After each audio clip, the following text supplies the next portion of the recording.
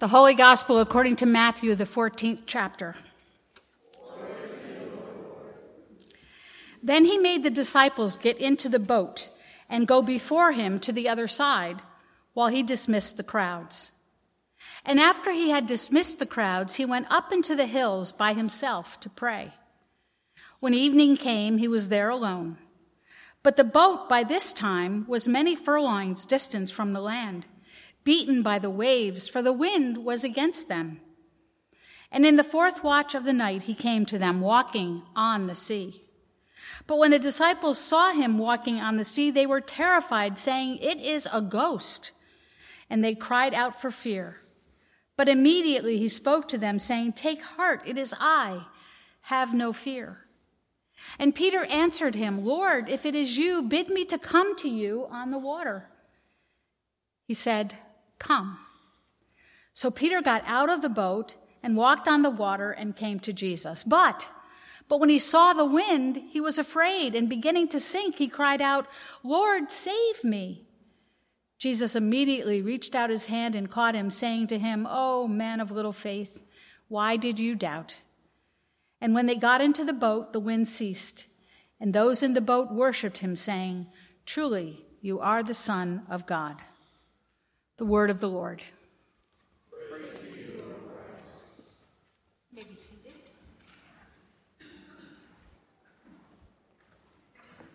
We thought you should get extra for furniture moving. There we go. So as I said at the beginning, some of you know me. I think probably most everybody knows me at this point in time. I've been around a while. But there may be something you don't know about me. And that is that I love water. I love it. I love being on it, in it, under it. I am a Pisces, after all, so maybe it's not all that surprising that I love water, but I do. I am an adequate swimmer, an Olympian floater. I can snorkel. I've been scuba diving. I've stuck my toes in the Atlantic, the Pacific, the Indian Ocean, and quite a few seas, too many to name. I've kayaked, canoed, rowed, and sailed. Did I mention I love water? There is really no place I'd rather spend my time than on, in, or under the water. Well, years ago, my husband and I joined another couple to rent a sailboat to spend a long weekend sailing on the Chesapeake. When we got to Rock Hall, Maryland, I don't know if any of you are sailors, but it's a great place to sail from. We got there early in the morning to pick up our boat.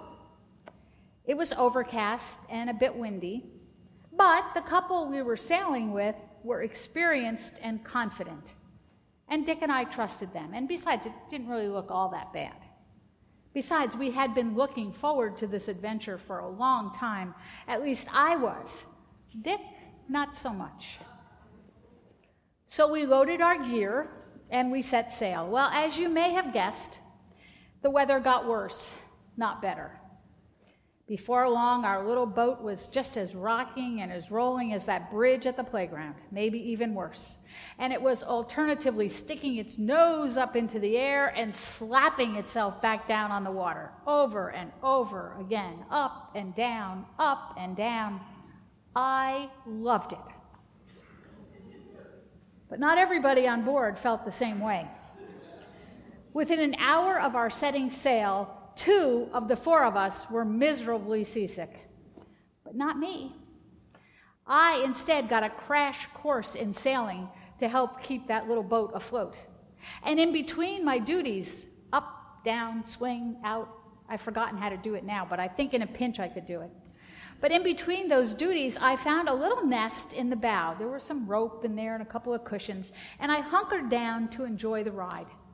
I was exhilarated by the wind and even the waves that were coming in over the bow. It was wonderful. I couldn't get enough of it. My emotions were all over the place, but fear and doubt were not in the mix. Dick and Sally didn't feel the same way. Well, this morning's gospel finds our trusty disciples huddled in a boat on a very unsettled Sea of Galilee. Jesus had gone on ahead of them, so they found themselves alone, unlike in the earlier passage in Matthew from chapter 8. In that story, remember, Jesus was asleep in the back of the boat with them.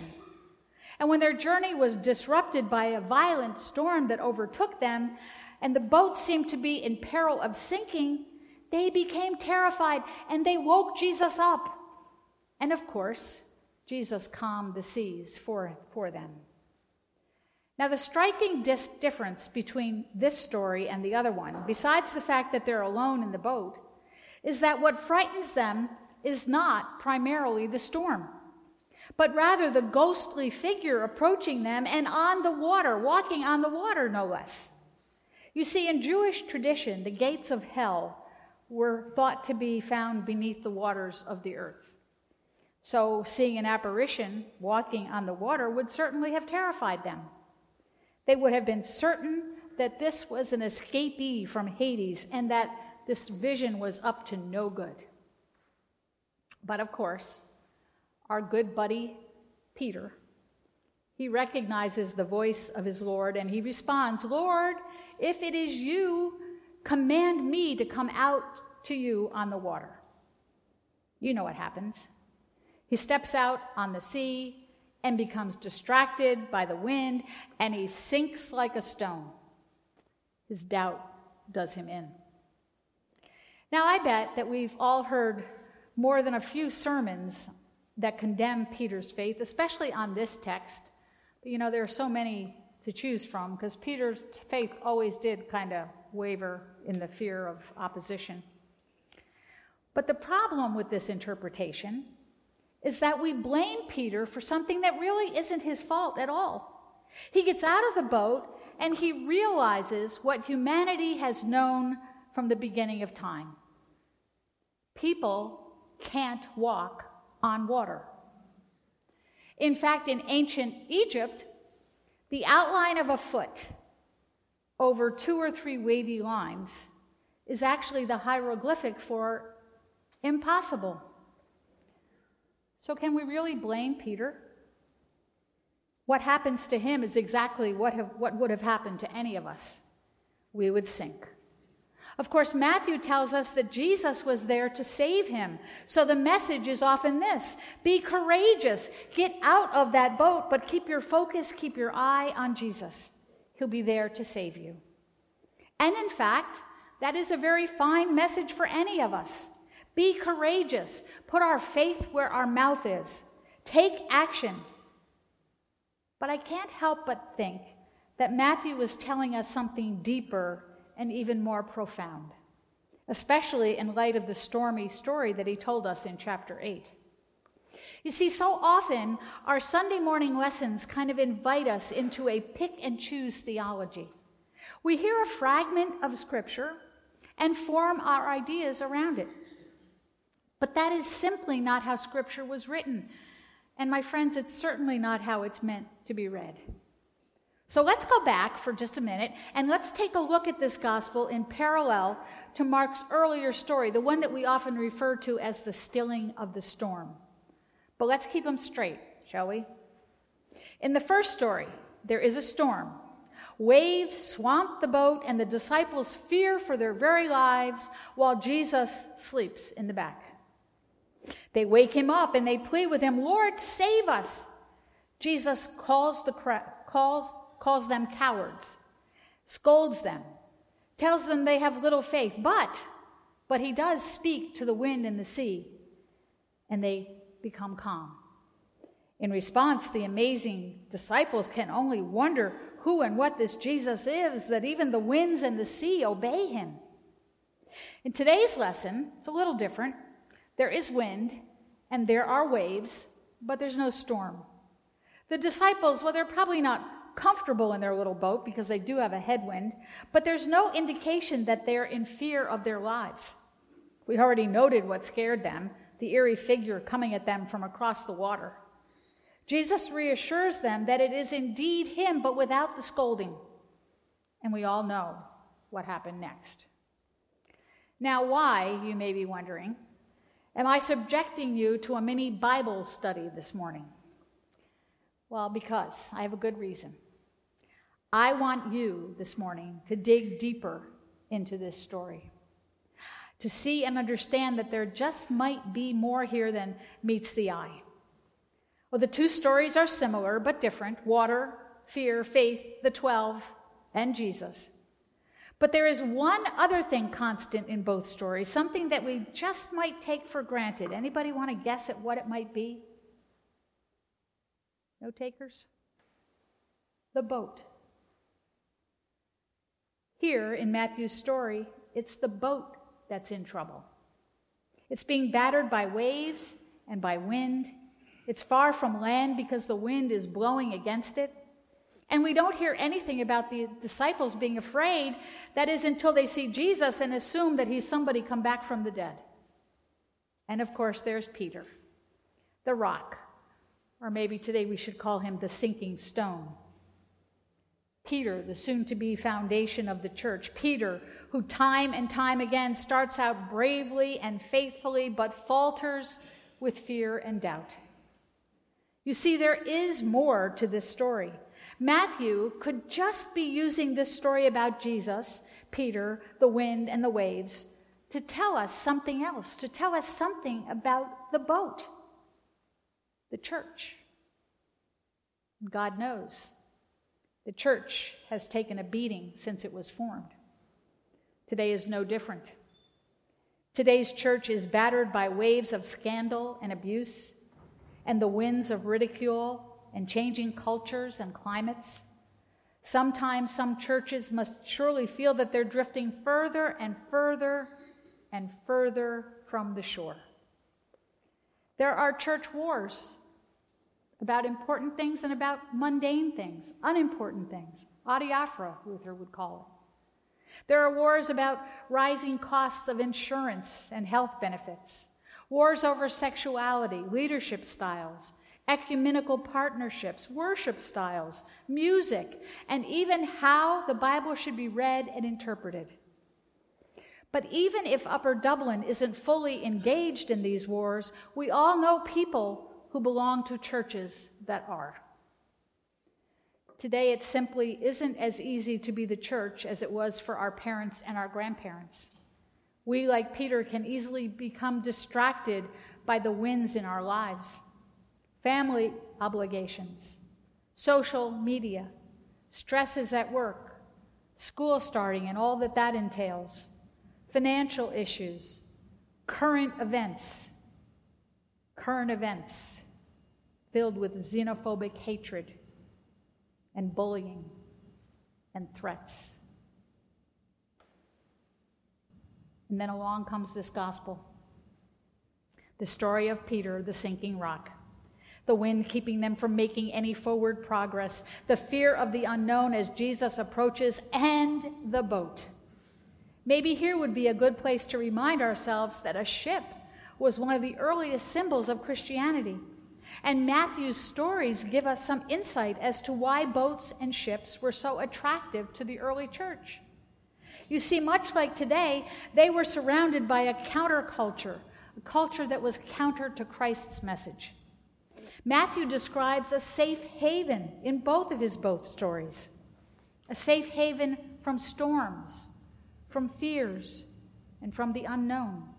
And remember that in both Matthew's stories, Jesus is in the boat with them. Today's church is our boat, our ship, and Jesus is here with us. But don't think small when you think church. Don't limit yourself to buildings, not even this wonderful space. Think of church as a verb and not a noun. Think of the many ways that we do church. The chosen 300, with or without our prepared chicken. The trips to Tanzania and our support of the students there. ASP, how many years in a row have we gone? Sunday school, confirmation classes where our young people learn the stories of the Bible and they learn to follow Christ and Christ's way. The meals that we pack up and send off with the help of many, many others, and I'm sure many, many more ways to do church that I haven't mentioned. And then I want you to reach further and to think about how many other ways we could do church. You see, this is the message of the boat stories. Because boats and ships are not static symbols. They don't stay put. They move forward. Even when they're anchored, they move. They move toward goals. They are vehicles used to getting somewhere. Ultimately, we may ask, why did Jesus and the disciples travel across that sea in bad weather, in headwinds? Well, the answer is found in our gospel. They crossed the sea to get to the other side, to minister to the people there. Given the current atmosphere of our world, it isn't any wonder that most of us would like nothing better than to climb into our safe and secure boats and huddle together under the protective arms of Jesus. The little boat that is ours is where we want to be, and that's okay. That's okay. For a while. But just like my grandson Henry, eventually we need to shed our fears and reach out on our own, knowing that Jesus goes with us and that we are the church in his name. We are the disciples in the boat, afraid and weary, but not alone, never alone. That was to be the end of my message this morning. And then I went up to get ready for bed, and I turned on the television. And then I couldn't sleep. Maybe some of you had the same experience.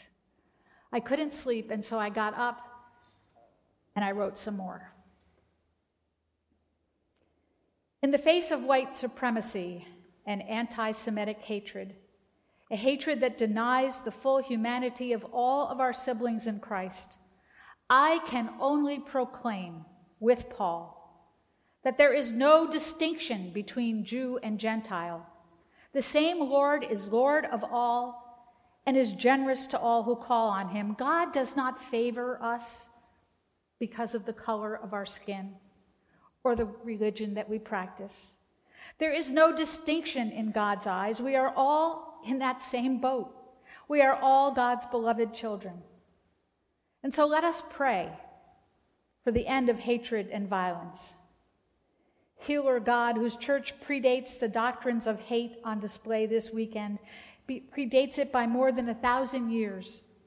Empower us with words and wisdoms to confront all divisions driven by hate and fear.